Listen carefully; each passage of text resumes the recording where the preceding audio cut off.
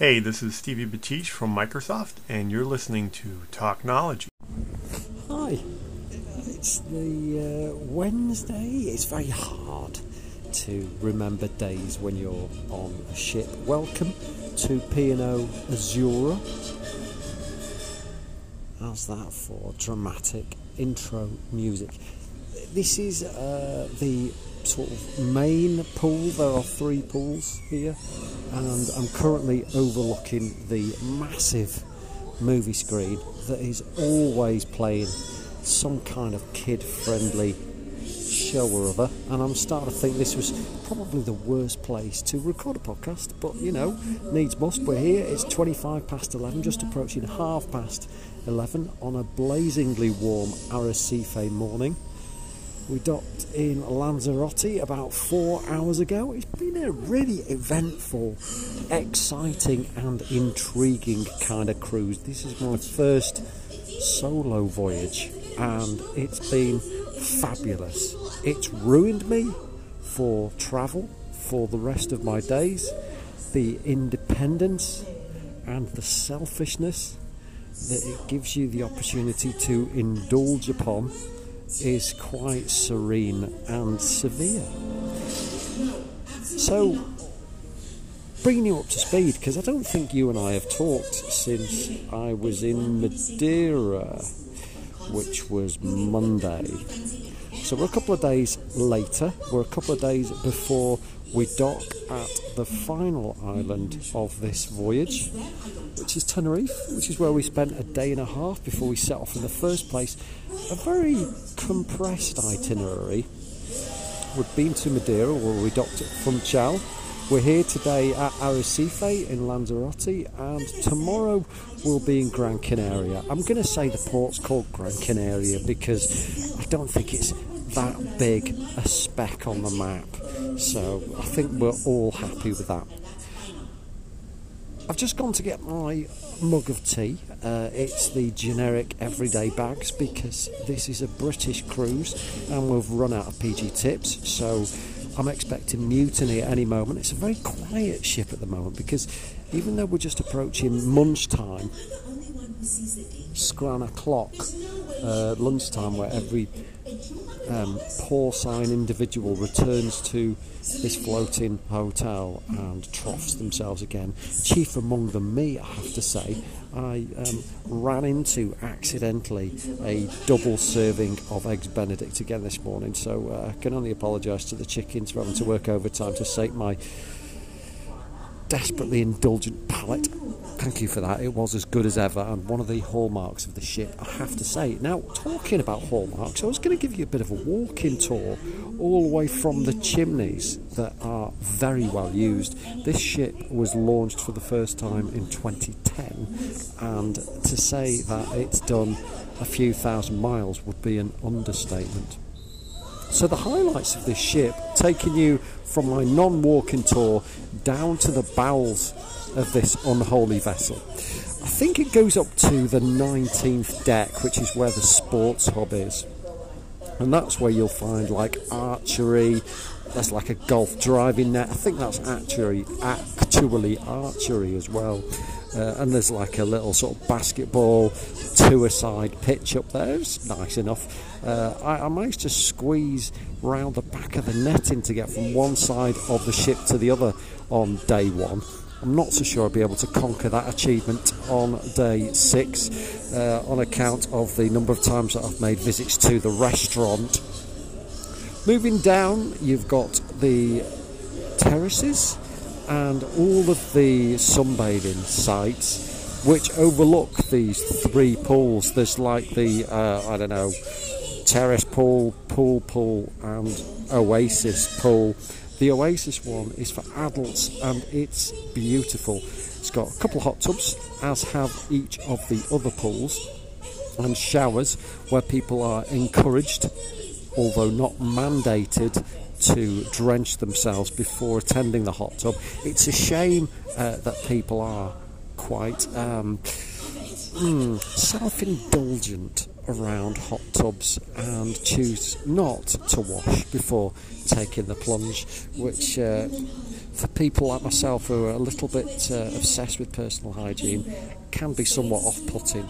But I'm going to give it a go today because there haven't been that many people marinating in these filth buckets today, so hopefully no nasty viruses will ensue. So going down from deck, I don't know, I'm going to call it 16 to 15, which is where the main daytime action occurs. That's where all the loungers fringe these pools, and the pools are very dainty. You're not going to see Michael Phelps beating any PBs anytime soon in these tiny little human-made ponds, but you know, nice enough. And there's this one that you can't hear me talking on, which has got the honestly, I really don't know why I say here, but you know, needs must background in it. So this is kind of like the lively pool.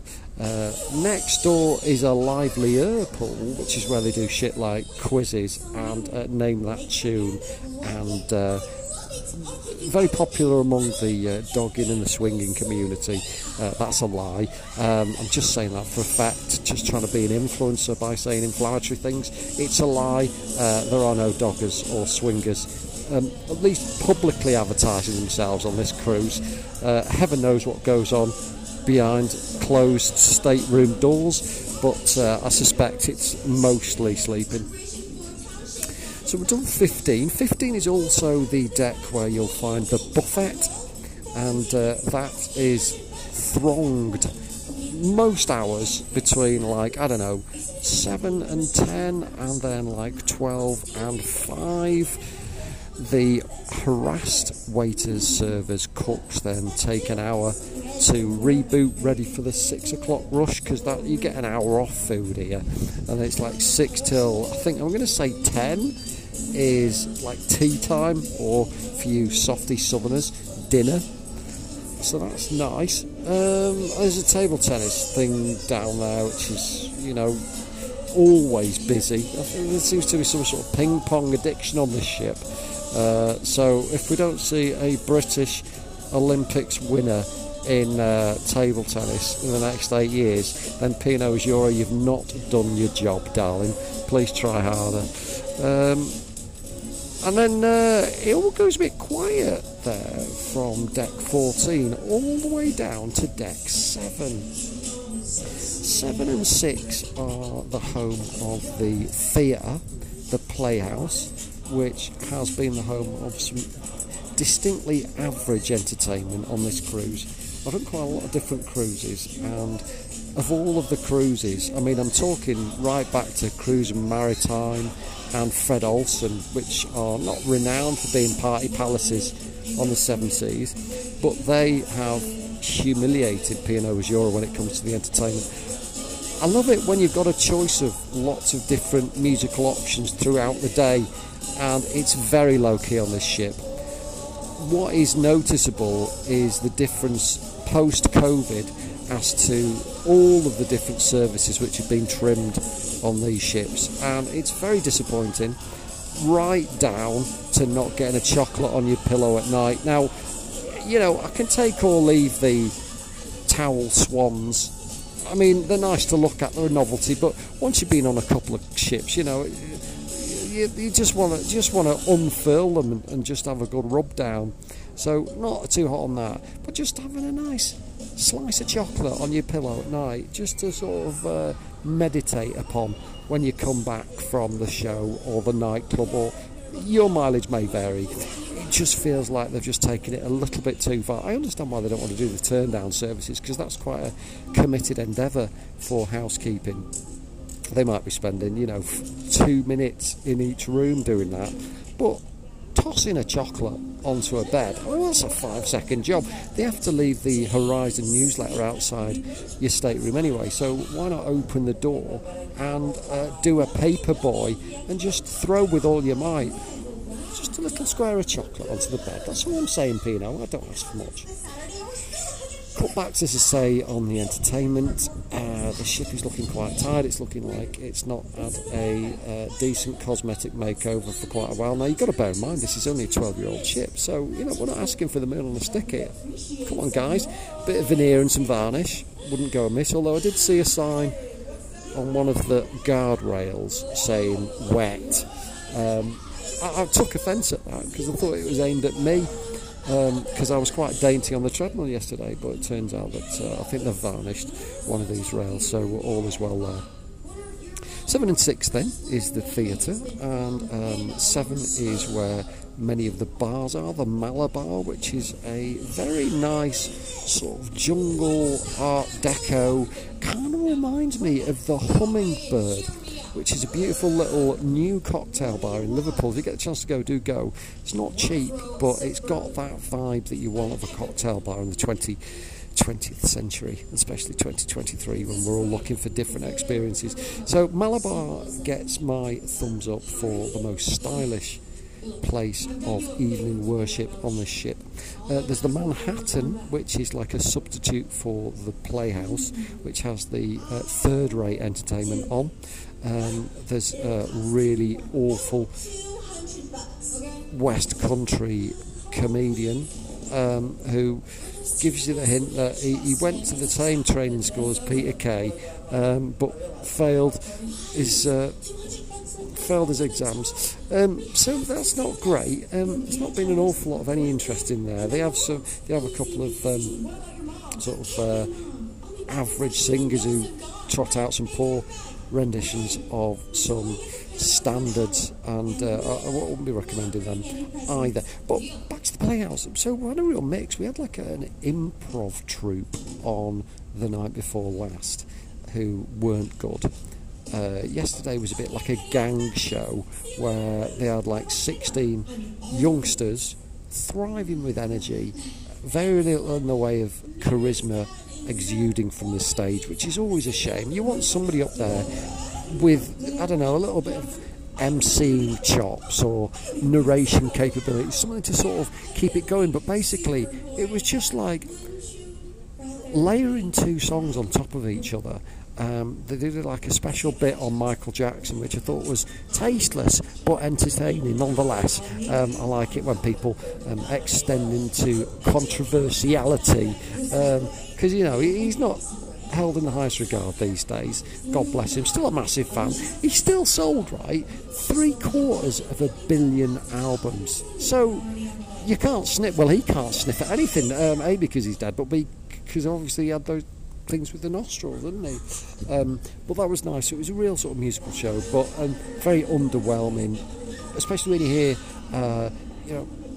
19-year-olds trying to pull off Martin Kemp in Spandau Ballet. When I say pulling off, I mean imitating him. He wasn't here, but I think he might have enjoyed it. So that wasn't exceptional. Now, for the second time on this cruise, like the gala night, which frustrated me because I forgot my bow tie, but at least last night I managed to borrow one from a new pal, and that was nice. Actually, side note, found out when I was stood at reception begging for something to put around my neck for the gala night last night, which wasn't a gala night because there was no chocolate buffet, there was no tantrum paraphernalia, no free drink, none of that. It was wear a waistcoat night, is what it was. Anyway, so I stood there at reception and I was pleading with them to find me a bow tie so I could look a bit smarter than the first celebration night. They failed. They said they could have given me a waistcoat, but I was only interested in my neck at that point, so I turned them down with the most beautiful of smiles. Anyway, turned round and there was a couple that I'd sat at dinner time, which is like tea and dinner, linner, which is the difference between lunch and dinner. A bit like brunch, but like threes is.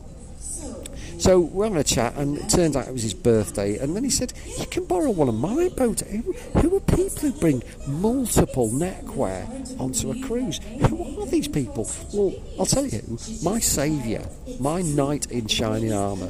So I said, yeah, I'll take one of those off your hands. And then I got a little bit, cheeky, right? So it was his birthday. There was no time to go ashore. This was no time to be a legitimate hero. So I thought, what can I do? Well, it was 10 to 5, so we were 10 minutes shy of them shutting down afternoon tea to have that 1 hour that I mentioned to you, respite, before the hungry dinner diners appeared. So popped off to afternoon tea on deck. Can you remember the deck? It's deck 15. I might have given you enough information to start with. I do apologise. It was deck 15, and it's Venezia. It's the name of the buffet restaurant. So I went in there and I picked up a tiny little birthday cake, or something that manifested as such, and a slice of some sort of gateau imitation device. I didn't bother with cutlery because you get teaspoons in the rooms, and I dutifully delivered it down to his room. I'm not going to mention the stateroom number. I don't want any comeback on that. I went down to see him, knocked on the door.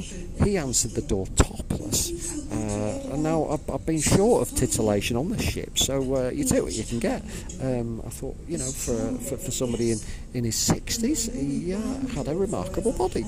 So anyway, he was slightly embarrassed. I can't blame him. Anybody would be in my presence. I was going to serenade him with Cliff Richard's Happy Birthday or Celebration, or whichever one it was, and didn't feel like the right time though, because he looked a bit sheepish. So I just widened the crack in the door a little bit, took the bow tie from him and exchanged it for the small plate of goods, which he didn't seem overly delighted about. I think maybe they were just getting ready for tea, and they weren't thinking about having gateau and a cupcake as a starter. But it's nice to have choices.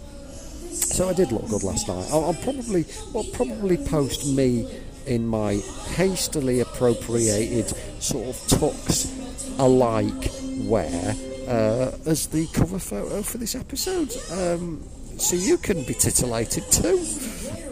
So you go down to the 5th, and that's where reception is. This is more about sort of the admin area. You've got the shops selling Phil Turner's Cotswold Gin. So that's another story for another day. But it's also for today. So he just told me on Facebook that if you look on this ship, the Pinot Azura, you'll find his gin.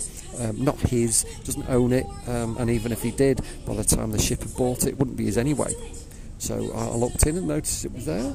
I didn't buy any. I don't know the guy that well, and I don't imagine much of the revenue will be shared anyway by the time it gets to this stage in the sales journey. But it was nice to see anyway. It was a connection to home, and that was lovely. I say home, I mean Kettering. When I was in Kettering, Kettering was my home in the 2000s. 1999 to 2008 to be specific and precise. So you go below 5th, and that's essentially the car deck. That's where the sort of the crew mess is, and where all the crew live. They hunker down, and you won't find any of us civvies any lower than deck 5, apart from when we have to get off the gangplank and do our sweet thing to disembark, which kind of brings me nicely to the end, really, because Friday I'll be disembarking for the final time. So once we get out of Lanzarote, and this, what was it the captain said, Neil Turnbull, he said it was like Moonbase Alpha. He's not wrong. Very boxy is Arrecife. It's a lovely spot, but as you're sailing in, you're like, I don't know, I'm going to fill my day here. Which probably explains why I'm on a lounger watching what I can only describe as Vivo, which is one of those animated, I hate to use the word classics, but someone might anoint it with that label. But yeah, so Lanzarote, Gran Canaria, and then Friday, that's it. And then back to reality, as Eminem might say, whoops. There goes gravity, although I hope it doesn't, because I'll be on a plane and the last thing you want to do is lose cabin pressure and find more gravity than perhaps is needed at 37,000 feet. But yeah, all told, I'm going to give this 6 out of 10, which is not a terrible result. I've been on cruises before where I might have given them 4.8, so 6 is respectable. It's not shut this cruise line down score, but nor is it keep up the good work. It's very much a C+. I'm not sure grades work these days with percentages, but what are we saying? Like about a 61%. So Pinot Azzurra, it's been a blast. I'll probably report live from Gran Canaria tomorrow. I might do a bit of a walking tour and explain to you what I'm seeing, like soundscapes and that. Yeah, that might be nice. So thanks for joining me, and conscious that this has gone on for so bloody long, but at least you've been able to listen to the film to distract you from me. So have yourself a blessed Wednesday. I hope it's not too cold wherever you are. I'm sure it will be, because it's only hovering around the 21 degrees centigrade here, so could try harder. Mother Nature taking a leaf out of P&O Cruise's book. Well, don't bother. I'll speak to you tomorrow on Thursday, which is I think the 19th of January 2020. God bless you. Bye.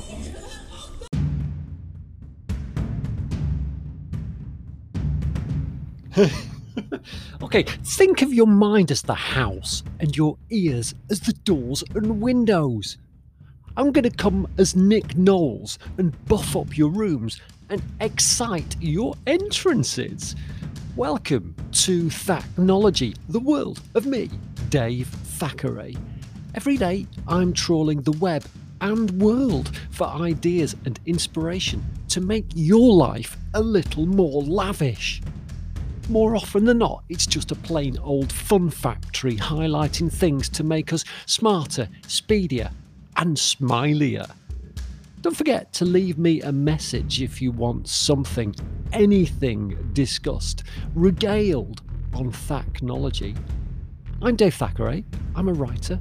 I like a microphone, but more importantly, I love to hear what you think. So get in, stick around, if only to keep me company. And remember, it can only get better from here. Thanks for being you. And for us, welcome to Team Thacknology.